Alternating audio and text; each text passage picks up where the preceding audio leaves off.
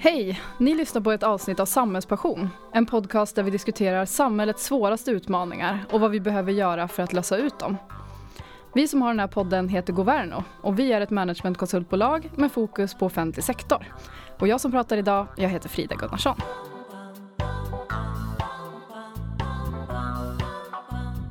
Och det här är det första avsnittet som vi spelar in under våren, så jag tycker att det ska bli väldigt roligt att få starta igång den här terminen. Och vad ska vi då prata om idag? Samhällspassion har hittills hunnit behandla en rad av ämnen. Allt från informationssäkerhet till skolan och socialtjänsten. Men nu är det faktiskt dags för oss att återbesöka ett ämne som vi har pratat om tidigare.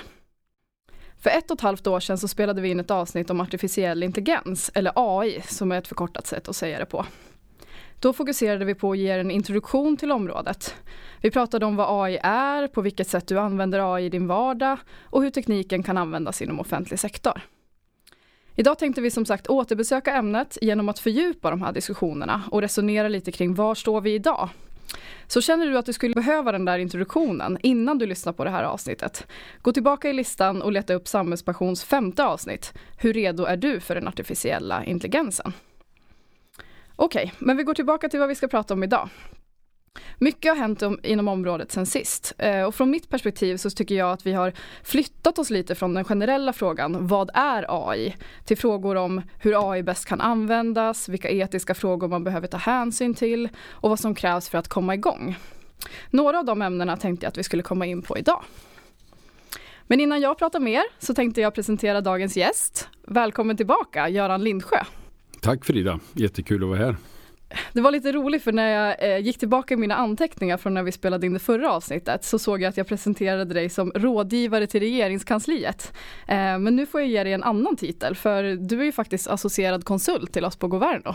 Ja, det stämmer bra. Och det tycker vi är väldigt kul. Men innan vi går vidare, kan inte du berätta lite om vad du gör inom AI-området? Ja, jag gör ganska många olika saker. Jag hjälper ofta olika ledningar för olika organisationer, både inom det offentliga, inom välfärdssektorn, men också privata företag. Och jag gör det både här i Europa och i Nordamerika, så det är väldigt blandad kompott. Och en del har hunnit långt och en del har just i början av vad sin resa inom AI. Så att det är väldigt, väldigt kul att träffa så mycket olika människor och få lära sig av dem och hur de tänker. Och hur ser du på det här som jag sa inledningsvis, att jag tycker att diskussionen har gått in kanske i en ny fas där vi pratar om lite andra saker kopplat till AI? Eller tycker du att vi är kvar där vi var för 1,5 år sedan? Nej, jag håller verkligen med om det. Det är en annorlunda diskussion än för 1,5 år sedan. Det är mer hur-frågor snarare än om man ska göra någonting. Så det är mer frågan om hur man gör det och vad man använder det till och så vidare. Så att det är mycket mer praktiska frågor idag, tycker jag. Men om vi ska gå in lite mer på var vi faktiskt befinner oss. Vad händer i världen inom AI och hur skulle du säga att Sverige ligger till? Ja, vad händer i världen inom AI? Det är så att säga exploderar åt alla håll och kanter, kan jag tycka. Det kommer upp nya användningsområden dagligen, vill jag påstå, inom alla möjliga typer av branscher och tillämpningar. Det är inom hälso- och sjukvård, inom marknadsföring, inom finansbranschen, inom tillverkning. Överallt det händer nya saker. Och det betyder ju att det är många som började satsa för kanske 1 år sedan och 2 år sedan och ännu längre tillbaka som nu de satsningarna börjar bära frukt nu då. Så att jag tycker det händer väldigt mycket och mognaden ökar också väldigt mycket även bland de som inte har kommit så långt. Och just i Sverige då, hur skulle du säga att vi ligger till? Ja, vi börjar ju använda mer och mer. Det finns särskilt några större företag som har kommit långt, men även en del medelstora företag har kommit en bit på väg. Och även inom offentlig sektor så rör vi på oss. Men när du säger ordet ligga till, om du menar i någon slags relativ mening mot andra länder, så är det väl kanske inte så att vi knaprar in på andra länders försprång alla gånger. Men däremot så börjar vi mer och mer dra nytta av möjligheterna med AI, tycker jag. Och där är ju svårt att jämföra också med, jag tänker USA eller Kina eller Kanada som är helt mycket större länder och mycket större ekonomier. Men om man tänker ligga till relativt vart vi skulle kunna vara som land. Ja, jag tror vi har en väldigt stor outnyttjad potential fortfarande och ta i fatt och så vidare. Så att ja, vi skulle vi kunna ligga bättre till. I synnerhet om man tänker på att vi har en digitalt mogen befolkning. Vi har många startups. Vi har en offentlig sektor som är ganska så duktiga på att ställa om och så vidare. Vi har väldigt mycket bra förutsättningar egentligen, tror jag, att komma långt med det här. Och det är inte så heller att vi inte har samhällsproblem att lösa. Jag tycker man kan läsa på lite olika ställen, men jag tänker på en rapport från Sveriges kommuner och landsting där de konstaterar att vi behöver anställa 500 000 människor inom välfärden. Tror du att AI kan vara en del av att lösa den ekvationen? Ja, det tror jag. Jag tror digitalisering och AI och andra nya teknologier kan vara en väldigt stor del i att lösa det. Ibland hör man resonemang om att för att få 30% bättre sjukvård eller 30% bättre polisväsendet eller något, så behövs det 30% mer pengar och 30% mer människor. Och så ser inte jag det riktigt. Jag ser att det finns en väldigt stor och outnyttjad potential i form av att man till exempel tar bort majoriteten av de administrativa sysslor man gör eller repetitivt jobb man gör och kan fokusera istället på själva kärnuppgifterna. Har du några mer praktiska exempel på hur vi kan använda AI inom välfärden? Ja, det är ju alla sektorer av välfärden idag. Hälso- och sjukvård tillkommer ju hela tiden nya typer av tillämpningar. Till exempel att se på vilka resurser behöver vi på ett sjukhus genom att utnyttjas av alla små händelser som är på sjukhuset. Att någon kommer in på akuten, att man får problem på en viss klinik och så vidare, så att man kan dimensionera i realtid egentligen vad man behöver vad det gäller både människor, specialister och utrustning och så vidare då. Inom omsorg så växer det också. Det kommer in hjälpmedel för socialsekreterare och så vidare. Så att skolan händer också väldigt mycket i olika länder.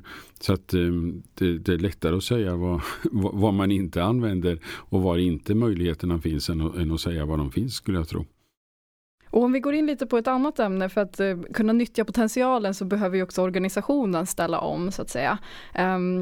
Och sen något år tillbaka så driver vi på Governo ett AI-nätverk för beslutsfattare inom offentlig sektor. Och jag tycker att en fråga som vi ofta får där, det är man pratar om hur kommer jag igång? Hur skulle du säga att man ska tänka där? Var börjar man någonstans? Ja, men jag tror man kan börja på ganska många olika sätt beroende på vad man är i för situation och vad man är för typ av organisation och vilka möjligheter man har att ha egen kompetens på området och så vidare. Men rent generellt så tror jag det är bra om man först skaffar sig en skaplig kunskap om vad möjligheterna är med AI. Och kanske därefter tänker mer på vad har vi för knäckfrågor i organisationen, vad är det ledningsgruppen brukar prata om, vad är det för surdegar vi har som återkommer, men framförallt vad är det för möjligheter vi har som vi har diskuterat om vi bara hade haft rätt verktyg. Och att man därefter kanske väljer ut några områden som har en viss betydelse och bygger och testar och lär sig från det. Och sen kanske sist men inte minst att man är beredd på att skala upp det här ganska snabbt. För jag ser att man lyckas ofta med de försök man gör, men däremot så kanske inte organisationen alla gånger har varit duktig på att ta emot och skala upp det här och utnyttja sig av det. Och hur skapar man bäst förutsättningar för det? Ja, jag tror det ligger väl kanske lite utanför själva AI-området som sådant. Det är bland annat, tror jag, handlar om att ha en agil organisation. Att det räcker inte med att de människor som jobbar inom IT, digitalisering, AI och så vidare har vant sig vid att vara agila, utan jag tror man behöver vara ganska så agil rakt över. Så hela organisations- och projektmodeller och... Ja, om möjligt så tror jag det är väldigt bra att vara beredd på att ta tillvara på lyckade projekt man haft. Och vem eller vilka i organisationen borde vara initiativtagare till en sån här förändring, tycker du? Ja, jag tycker ju själv att vi har en ganska bra tradition i Sverige, både på privata sidan och offentliga, av att delegera saker. Jag tror själv väldigt mycket på att det är bra när många människor blir inblandade och några blir väldigt duktiga på det och så. Men just nu i den fas vi står vad det gäller införandet av AI och hur viktig AI är för själva kärnverksamheten i organisationerna, så tror jag faktiskt man ska göra ett litet undantag åtminstone under några år och få med ledningen mycket, mycket mer aktiv i arbetet med AI än vad kanske många har tänkt sig. Och det betyder ju då att ledningen också behöver vara kunnig. Sen är det ju en annan sak, om man är en stor organisation behöver man då ha människor som faktiskt är specialiserade på AI som sådant. Och då kanske jag inte tänker i första hand specialiserade på något tekniskt sätt, utan snarare ur ett mer affärsmässigt eller verksamhetsmässigt sätt förstår vad man kan göra och kan jobba horisontellt över organisationen. Det är kanske inte så aktuellt om man har en begränsad storlek, men däremot om man är stor kan det möjligen vara intressant. Sen tror jag det är bra om olika mellanchefer har en bra kunskap om det här också och många andra. För nu kommer vi in lite grann på kompetensfrågan som jag hade tänkt att prata om lite grann också. För att verkligen kunna arbeta med AI på bred front och få ut de nyttorna som man är ute efter, så krävs det ju rätt kompetens. Hur tycker du att man ska tänka kring den frågan i sin organisation? Ska man rekrytera in personer? Ska man höja den befintliga kompetensen? Eller hur tänker du kring tillvägagångssätt där? Ja, jag brukar oftast vara inne på att man ska höja kompetensen bland de som redan finns där. För att det ligger så nära, som sagt, var det dagliga arbetet och den dagliga verksamhetsutvecklingen, så att man har väldigt, väldigt stor nytta av de människor som redan finns i verksamheten. Och återigen, då tänker jag ju inte i första hand på människor som är nära IT eller teknik, utan jag tänker på de som ansvarar för huvudprocesserna på olika sätt då. Där tror jag vore väldigt bra om man kan höja kompetensen. Jag tänkte vi pratade lite tidigare om att man borde komma igång och börja med genom att identifiera olika knäckfrågor man har i organisationen. Men hur vet man att men det här behovet som jag har, det skulle lösas bäst med stöd av AI? Ja, till att börja med så tror jag att man ska överhuvudtaget fokusera både, som sagt, var saker man har hittills har sett som hinder och som man kanske skulle kunna lösa, men också nya möjliggörare, saker där man inte har jobbat förut som man tycker skulle vara bra att kunna jobba med. Och att se på om AI kan passa eller inte, då är det några olika saker som man behöver. Och en sak som jag inte tror vi överhuvudtaget har berört hittills som är helt central, det är ju att man har tillgång till data, till träningsdata. För det mesta av den AI vi pratar om idag, det är ju så kallad maskininlärning eller djupinlärning. Och där behöver vi ha träningsdata och den behöver vara av en viss kvalitet. Och är den inte det så behöver man se till att den blir av en viss kvalitet. Så det är en väldigt viktig del för att veta om det skulle kunna passa eller inte. Ja, men för det är ju det som är lite särskiljande för just AI eller just maskininlärning då, att det är de här stora datamängderna som ändå krävs för att det ska fungera. Hur skapar man rätt förutsättningar i organisationen för att ha tillräckligt med data eller tillräckligt med användbar data, kanske jag ska säga? Det är ju bland annat att ha fokus på sin data. Man kan ju använda den även när man inte använder AI. Och en sak som jag tycker är spännande, det är ju att man ofta har mycket data som man har skaffat sig någon gång i tiden, långt innan man ens kanske visste att det fanns någon AI, och man har redan betalat för att bygga upp de strukturerna så att den data finns som man använder till något annat nyttigt, och den kan då nästan gratis här då återanvändas av helt nya funktioner, nya tillämpningar med hjälp av AI. Och man behöver ju se till att den är att den inte är fördomsfull, till exempel om man använder det på sin personalavdelning. Man behöver se till att den går att använda. Man kanske behöver veta att man överhuvudtaget äger den här datan så att man inte slentrianmässigt har lånat den från någon och så vidare. Och jag tror både du och jag hör väl till den övertygade skaran att AI är någonting värt att satsa på, det är någonting bra och kan leda till stora nyttor. Men så kan jag tänka ibland, ledare i offentliga organisationer och beslutsfattare, det är mycket på deras bord, måste man ju ändå säga, olika samhällsförändringar som händer och saker att ta in. Vad skulle du säga liksom, att det här med att prioritera AI, liksom, hur viktigt är det framför annat? Ja, det är nog lite olika beroende på vilken situation man är. Det kan ju vara att man behöver ha en bättre relation, om du pratar då om offentlig sektor, att man behöver ha en bättre relation till medborgare till exempel. Och där har man jättestora möjligheter då med AI att ge mycket, mycket bättre service som jag ser det. Eller det kan vara att man behöver ha någon process som är smidigare.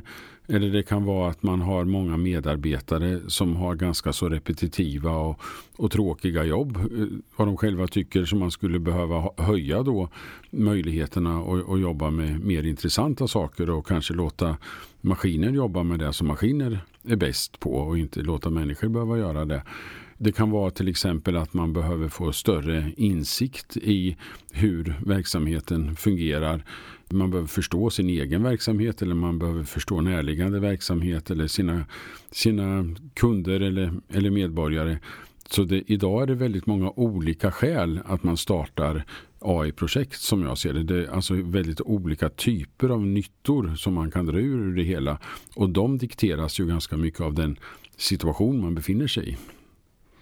Så det gäller med att börja helt enkelt och titta, vad har jag för problem, vad har jag för behov idag? Jag tycker det är ganska bra att tänka så jämfört med att bara testa AI som sådant. Att sätta AI i centrum och nu ska vi testa och se. För det jag kan se då ibland är att man ställer ganska låga krav på de testerna. Och de leder ofta inte vidare, utan man ger sig där och kanske lyckas göra någonting som inte är särskilt viktigt för en. Och då tycker jag kanske man lika gärna från början kan ge sig in på saker som är centrala att lösa. Då tror jag att vi är redo faktiskt att gå in på min avslutande fråga. Du gör ju som sagt comeback här hos oss i podden, och vi har ju redan konstaterat att det har rört sig en hel del på det här området sedan vi pratade sist. Om du skulle vara med igen om 1,5 år, vad hoppas du kunna berätta om då? Ja, det allra roligaste det var ju att berätta om ett antal lyckade tillämpningar inom välfärden, inom hälso- och sjukvård, inom omsorg, inom skola och så vidare. Det hade varit otroligt skojigt att kunna få berätta om att det ännu mer saker har hänt. Det tycker jag. Men för att ta sig dit så behöver vi ha då fler ledare som har mer förståelse och kunskap om konsekvenser och så vidare. Så att men det hade varit jättekul. Ja, och sen hoppas jag att vi dessutom får se att AI börjar lösa fler av de stora problem som mänskligheten står inför. FNs 17 olika hållbarhetsmål till exempel. Där ligger AI nu högt på listan på många av de här målen som möjliggörare idag. Och det vore ju naturligtvis ofantligt viktigt att AI börjar hjälpa till mer och mer vad gäller klimatforskning och andra bekymmer som vi står inför. Ytterligare en sak jag tänker på i framtiden, det är om Sverige skulle kunna steppa upp och verkligen bli ett bra användarland överhuvudtaget, både på offentlig sektor men också på privat sektor. Jag tror vi som sagt har väldigt bra förutsättningar för det, och med lite bättre kunskaper i ledningar både på företag och i offentlig sektor så tror jag nog de möjligheterna är ganska så stora. Så att om Sverige skulle börja knapra in lite på ledande länder så hade det naturligtvis varit jätteskojigt. Får vi hoppas att det blir så. Och med de orden så börjar vi runda av dagens avsnitt. Vi börjar med att säga tack så mycket till Göran för att du ville vara med igen. Tack Frida, jättekul. Vi har genom det här avsnittet velat fördjupa diskussionen om AI och prata utifrån vad vi upplever att den offentliga sektorn står idag. Vi hoppas att ni som lyssnar kan få med er nya idéer kring hur AI kan lösa behov i just er organisation och vad som krävs för att ni ska ta nästa steg. Har ni frågor om dagens avsnitt kan ni kommentera eller höra av er till oss på vår Facebook-sida. Tack för idag!